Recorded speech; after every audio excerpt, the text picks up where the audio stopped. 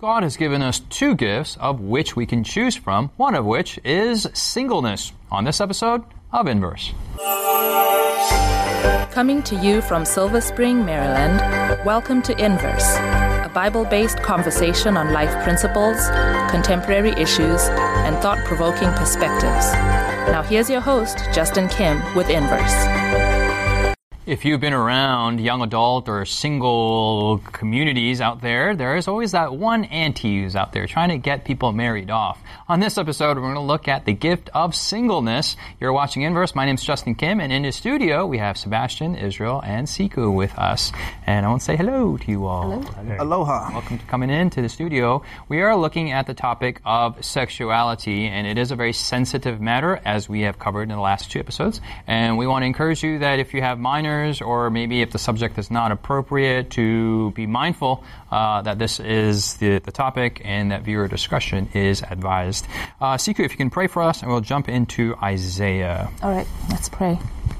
Loving Father, we're so thankful that we can come to your word to find guidance on all aspects of our lives. And we pray that now, as we're going to discuss particularly singleness in the context of biblical sexuality, that the Holy Spirit would be our teacher, put words in our mouths so that the ideas that are presented are not our own thoughts, but are representative of what your word teaches. We pray these things in your name. Amen. Amen. Amen. Thank you. I know we said Isaiah, but we're going to actually go to Isaiah eventually. Let's go to Matthew. I switched gears here. Matthew chapter 19. Matthew chapter 19, verse 10 through 12. And Sebastien, if you can read those verses for us. Sure. That would be appreciated. Matthew 19, 10 to 12. Mm-hmm. His disciples said to him, "If such is the case of the man with his wife, it is better not to marry." But he said to them, "All cannot accept this saying, but only those to whom it has been given. For there are eunuchs who are born thus from their mother's womb, and there are eunuchs who are made eunuchs by men, and there are eunuchs who have made themselves eunuchs for the kingdom of heaven's sake. He who is able to accept it, let him accept it." All right, so we are looking at this topic of biblical sexuality. We will cover it in a couple episodes from now, that sexuality requires two individuals, not one, not three, not four, two. And there's something powerful about that number. But here, Jesus talks about singleness. I mean, he uses the word eunuchs in the old way. And I want to ask Israel, like, why is it that, we're just going to zoom out a bit, and I'm going to ask you a long time ago when you were single. It's been a while. For us, it's been very recent, but for you, it was like a long time ago. Decades ago. Literally decades. Yeah. No. I mean, so especially in church communities, people want to find the single person and get them married off. Like, this is their mission in life. And for what it's worth, we do appreciate their ministry, so to speak. I mean, a lot of marriages have happened in that respect. But why? There's this passion that people feel like that singleness is not a form of righteousness and marriage is. That's a script that's floating around. Why is that? I think part of that just really has to do with the fact that some people are old school, and then tradition has set in the minds of people that they think marriage is an essential part of growing up. And so I think more than it being a biblical reason for why these people in church want to marry you off, it has to do with their sense of stress. You're not going to be happy. You're going to be single for the rest of your life. You're not going to ever find the happiness that you're craving for. And so I think more out of a sense of fear that people won't be happy, they kind of try to push people along. I never had that situation. Sebastien, on the other hand, no. So I think that's really, and then I think you couple with that the fact that marriage is a biblical thing, and so people think to themselves, unless you're married, you're not following that whole command of God, that it's not good for a man to be alone, or that, God made male and female, created he them to be in his image. So there is tension between verses like this, where Jesus says, or Paul says, it's better that you shouldn't be married, and then they always balance that with God saying that it is not good. It is not good for man to be alone. So, right. So we'll talk about it, Sebastien. Well, I think one of the tensions you have to navigate in that discussion, right, between what Paul and Jesus are saying. In the same passage in Matthew 19, he's saying, in the beginning, it was not so, right? Jesus is referring to the ideal. So it shows that when God created humanity, his ideal was for marriage to exist, right? Everyone to experience the joy of that intimacy.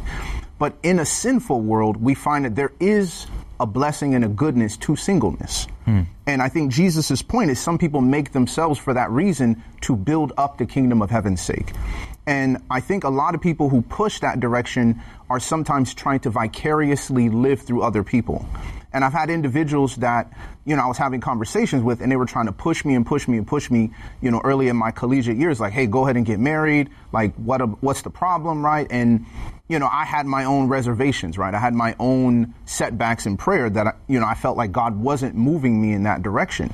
And finally, after persistence, the person just came out and told me, like, well, Sebastien, I just want you to get married because, when I got married, I got converted after I was married, and my spouse did not follow, in that same path, and it's been tension in our marriage. And I want you to experience the joy of having someone in the same faith in marriage. And I'm like, I understand your situation, and obviously that's a sad situation, but at the same time, we have to be careful that we're not pushing people into premature marriages. For our sakes. Right, for the sake of my own resolution emotionally, that I'm trying to vicariously often imposing their experience on another person, so you have, because it was that way, and if it happened to me, it would have rectified my situation, so correct. I need to push it on somebody else. That's right. I think Sebastian's buttressing what Israel said, but I think that sometimes imposing what our cultural expectations are, and then we justify it with scripture, totally. Right? And so then we're using the Bible to godify it, holify it, but really it's just, And there are some cultures where it is culturally righteous to be married, and they just kind of, like you said, they just take Bible and they put it in, and there's other cultures that don't have that. You don't see that pressure. I want to go back to scripture here, which I just find I always read scripture with a little bit of a humorous bent, especially of the 12 disciples. In verse 8 and 9, Jesus is talking about, hey, you should only get divorced if there's sexual immorality, right? That's the only condition. We're going to cover that in a future episode about divorce. And then the response to that was in verse 10, his disciples said to him, if such is the case of a man with his wife, then it is better that he doesn't marry at all. I just find that to be kind of an interesting reaction. Well, and I think that's the context of which Jesus talks about singleness. Okay, let's go to Sebastien and Sikhu. And consider the fact that in their minds, they're thinking it's probably more likely that the guy is going to commit adultery, right, than it is for the woman. So in their mind, they're like, if this is the case, you can only leave unless she sleeps outside. It's like, that ain't going to happen. So you can almost see in the disciples' mind that the problem societally almost implied in there is there was male issues, right, with fidelity, but not so much on the female side, probably for various other cultural reasons. But I think the drive towards singleness is to avoid pain. And one of the things that I find in relationships and singleness that stems from the life of Jesus is Jesus didn't live his life to avoid pain. And in the disciples, I don't want to be locked into a situation. I don't want to be stuck in a situation. So it's probably better just not to get married than to find yourself stuck in a marriage, unable to get out. And for some reason, people see that as better. And I think it's because people don't want to do the work of for better or for worse, right? Or for richer or for poorer. I still got to love you and serve you and minister to you. That's difficult. And so they feel as if singleness will give me the out. Yeah, I wanted to speak to this verse. I never thought of it that way, Sebastien, that, with a male perspective. But obviously the disciples realized that what Jesus was laying down was really hard. Like the picture that he was painting of the kind of commitment that it takes to have a marriage that is approved of God, it'll take a lot of work. To the point where I think they looked at themselves and they're like, humanly, this is impossible. Like, there is no way. The standard is so high that it's better that you remain single to avoid having to meet that standard. And I think this points to, we're talking about singleness, because it was relatively recent for me. And I remember part of the joys of being single was not having to deal with a bunch of the stuff that I saw my married friends having to deal with. Having to talk to somebody before you go somewhere. I go where I want, when I want. I don't have to ask nobody. Have mercy.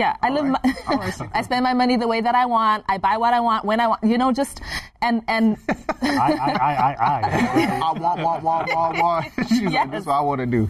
But it was really the joy of singleness a lot of times for me was about avoiding pain, avoiding the stresses of marriage, avoiding the miscommunications and the all that stuff, right?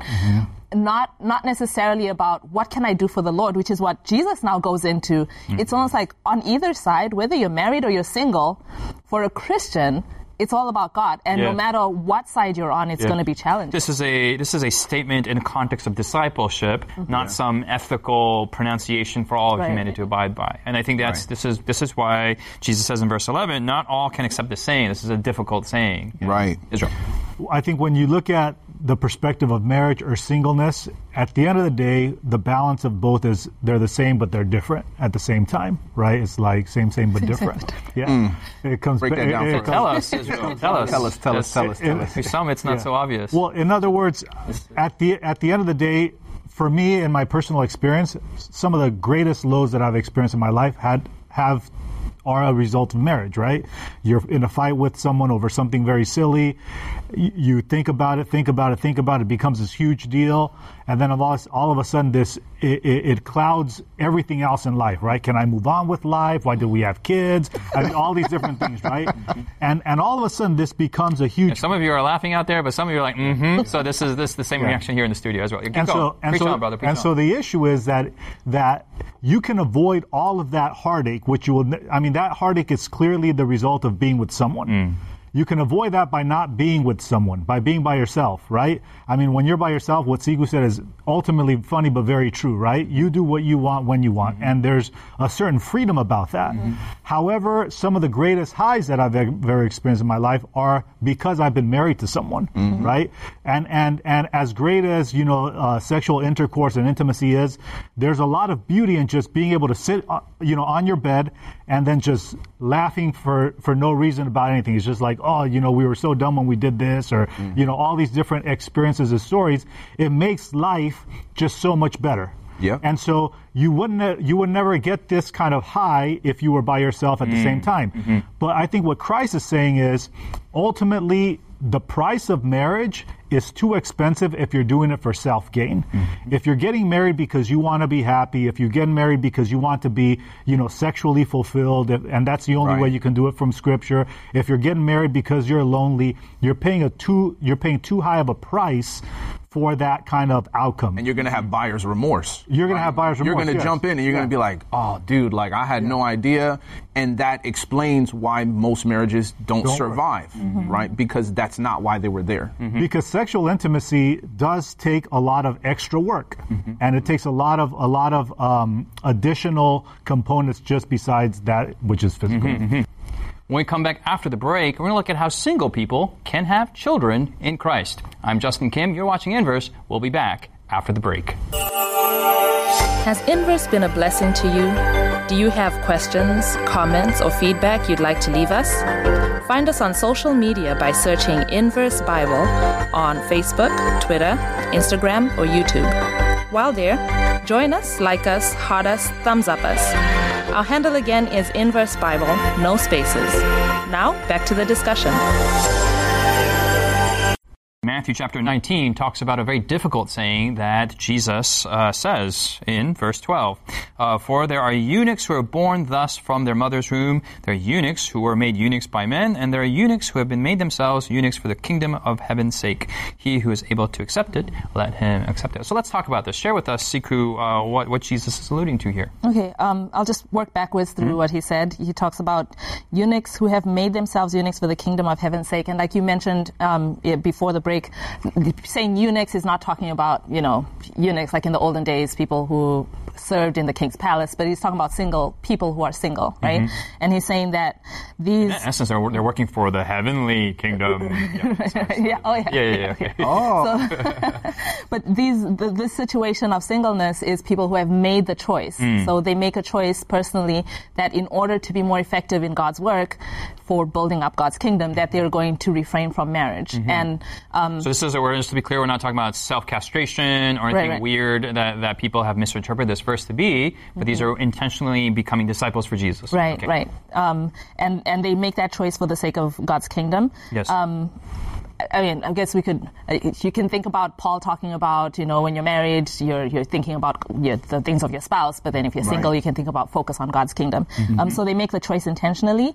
And then he talks, previous to that, he talks, there are eunuchs who were made eunuchs by men. And so he's talking about this wasn't a personal decision, but it was circumstances. The decision was kind of made for you. So circumstances lead to, you being single.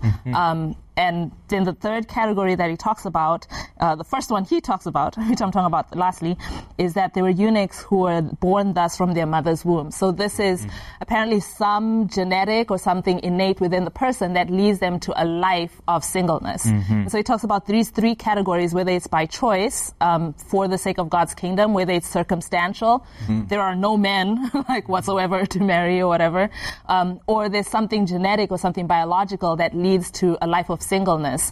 And in all three situations, he's saying that these are, I guess, acceptable classes of singleness. I just in modern terms, I see biological, social, and spiritual singleness going on, and these are categories that are just as legitimate as being married and a gift that God has given. And as you all mentioned, being single, there are some cons, but there are also some huge pros that God really takes advantage of in that single person. And Justin, this is something that I believe as the age of marriage is going up in our society and more people are opting in that direction, perhaps for selfish reasons, like alluded to earlier, but also I think the social one is really huge because I know a lot of people among my peers who are still single into their 30s and 40s who are frustrated by the social reasons, right, as to why they're still single and grappling with that in a lot of real existential ways, right? Emotionally, how to process that. What does that mean? How do you grapple with not settling, but then, wanting to get married? And so I think Jesus's point here is it's a blessing that he's placed this in Scripture, that Matthew has recorded this conversation to recognize that Jesus is sensitive to that. He feels that it is difficult and it is hard to accept. And at the same token, we know that whatever God has recognized as being difficult, he's also provided grace, right, to support us through that difficulty because he's anticipated it. There are no needs that God was not aware of that he did not also provide, right? He supplies the wants that he creates. So I think that's also important, to kind of ground at this point in the discussion too. And just to speak to the experience, I think it is beautiful that Jesus says that this is a difficult saying to accept because as much as, we've talked about whether you're married or you're single, there are challenges either way. But I think the reality is in most societies, being married, there's a way that you are viewed in society that is different from when you're single. And so there's an extra pressure that comes with singleness that you don't necessarily get, as a married person from society and then even individually. Like there, within yourself, there are pressures that you experience that a lot of times, even in communities of faith, which are supposed to be encouraging and supportive, that either they don't address or they look down upon those struggles that you have. And so there are extra pressures that come with singleness that married people don't necessarily experience. And I appreciate that Jesus recognized that and he called it out, that this is a difficult saying to accept. Sure. I was going to say. Oh, okay. You had that eye that you wanted to say something. Well, let's go to Isaiah 56 if Israel doesn't want to say something with Isaiah instead. Isaiah 56, verses 3 to 6, 3 to 8, 3 to something. Most jump from verse 3. Okay. And verse 3. And Sebastian, if you don't mind reading from verse 3 onwards. Yes, sir. Isaiah 56, beginning in verse 3. Do not let the son of the foreigner who has joined himself to the Lord speak, saying, the Lord has utterly separated me from his people.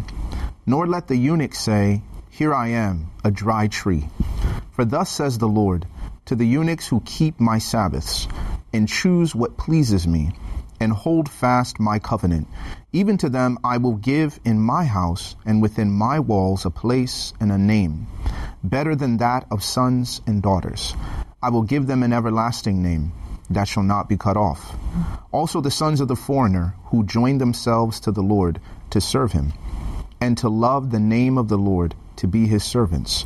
Everyone who keeps from defiling the Sabbath and holds fast my covenant, even them I will bring to my holy mountain and make them joyful in my house of prayer.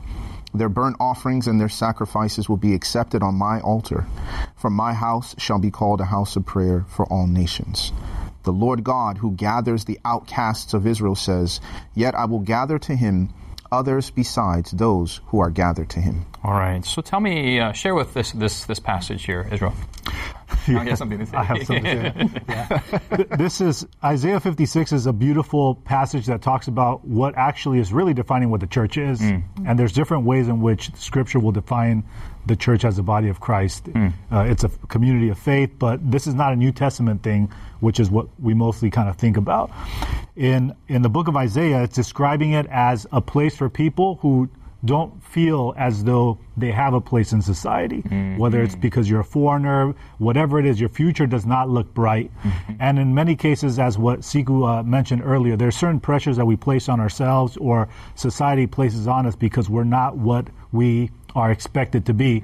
The church is supposed to be a place that provides a safety for that. And I think as Sikhu was speaking, what came to my mind is, I hope that by the grace of God, I can be an individual who doesn't add to the pressures that people feel, but instead allows for a place where people can feel free, either to be vulnerable in sharing that there's stress there or there's loneliness, or the opposite. There's also a lot of people who don't want to pursue marriage for whatever reason. They're happy in their singleness, and that doesn't make them less holy or less, acceptable or whatever. I love that this promise is directed towards two people, two types of people, if you will. In verse 3, there's a word connection here. In the middle, it says that, nor let the eunuch say, Here I am, a dry tree. Verse 4, for thus says the Lord to the eunuchs who keep my Sabbath and choose what pleases me and hold my... So he's talking to eunuchs here. Specifically, he's talking to single people who may not have an inheritance, who may not have a future, who may not have children, who may not have, whatever normal society thinks as the fulfillment of life should be. They're not having that. Right. And there's no access to that. And here God is promising that I will give you, I think verse 5 is just a beautiful promise that says that better than that of sons and daughters, I will give them an everlasting name. So usually in your progeny, you're thinking about, your legacy, your future or whatnot. But God is saying, whatever you had in mind, I'm going to give you something better. That's right. So whatever pressures that single people may have in getting married or whatnot, better than that, better fulfillment than that, God has a blessing for. And you see that later on in verse 7 and 8. It's really discipleship. It's really these individuals who are dedicated to God, who keep the covenant, who keep the Sabbath. I mean, they're witnessing. They're creating new disciples. They're how many mothers and fathers of Israel do you know? Right. They don't have biological children, but through youth ministry or campus ministry or young adult ministry, they've mentored, in a sense, their spiritual mothers and fathers, a lot more powerful and fulfilling than maybe some alternative choice that they might have made. And to me, there's a huge insight in what you're bringing up that further supports what is the sentiment behind Jesus' comments in Matthew 19, which is that God pays attention to these people, right? While society may put you aside, while society may make you a second-class citizen, and sometimes even within the church and the body of Christ, right? The Israelites might have looked at you and said, you don't have an inheritance, no Jew is going to marry you because you're a foreigner, like et cetera, et cetera. But God is like, nope, I'm paying specific attention to these people. And that to me is the ultimate expression, not only of who God is, but also a reminder of who God sees himself in individuals. Because there was a loneliness to Jesus' life. And Jesus himself was a eunuch that he made for the kingdom of heaven's sake. So this idea that Jesus can't understand and resonate with that, right, is to the contrary and to the opposite. And God sees himself in that singleness, that sort of dedication, that isolation, that aloneness that other people are trying to shy away from using any means necessary. To get rid of it, Christ bore that burden, and that was a huge aspect of his ministry and his life and dedication to his mission, to our salvation. I can't but point out, in both instances, whether he's talking to the eunuchs or talking to the foreigner, in verse 4, the conditions upon which this promise is made. Yes. He says, the eunuchs who keep my Sabbaths, choose what please me, hold fast my covenant. Mm-hmm. And then he goes in verse 6, when he's talking to the foreigner, he says, who join themselves to the Lord to serve him, to love the name of the Lord, to be his servants. Everyone who keeps from defiling the Sabbath holds fast my covenant. Mm-hmm. And, in my mind, it just went back to, the study that we did on covenants. Mm-hmm. It was just powerful, beautiful study. And basically he's saying those who engage in this covenant relationship with me, I will do for you, what is beyond what the world could do. So we think, marriage is this covenant relationship and it has all these beautiful fruit that comes out of it. And God is saying, I want to have a covenant relationship with you, and the fruit of which far surpasses what a human covenant could have, in that marriage covenant relationship. Mm-hmm. Of which you can go to, just to put a shameless plug here, go to inversebible.org, where you can get the past Bible study guide on the topic of covenants,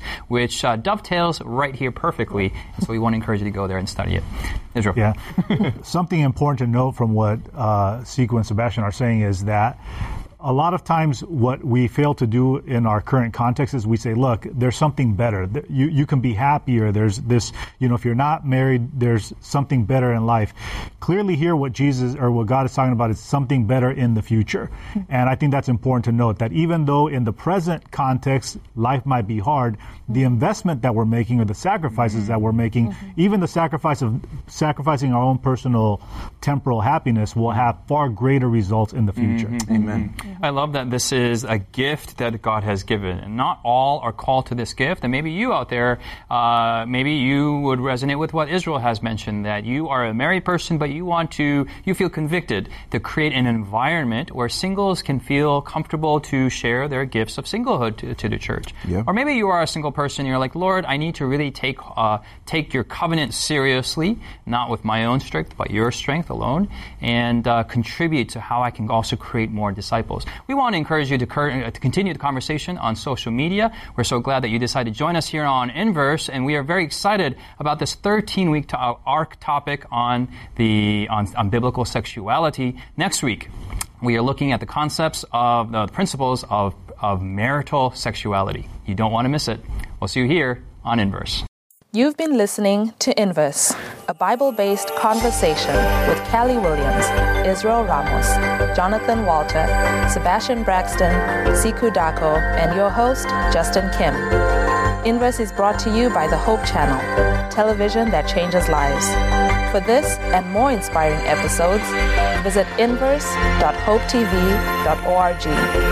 Find us on social media, #InverseBible. Until next time, this is Inverse.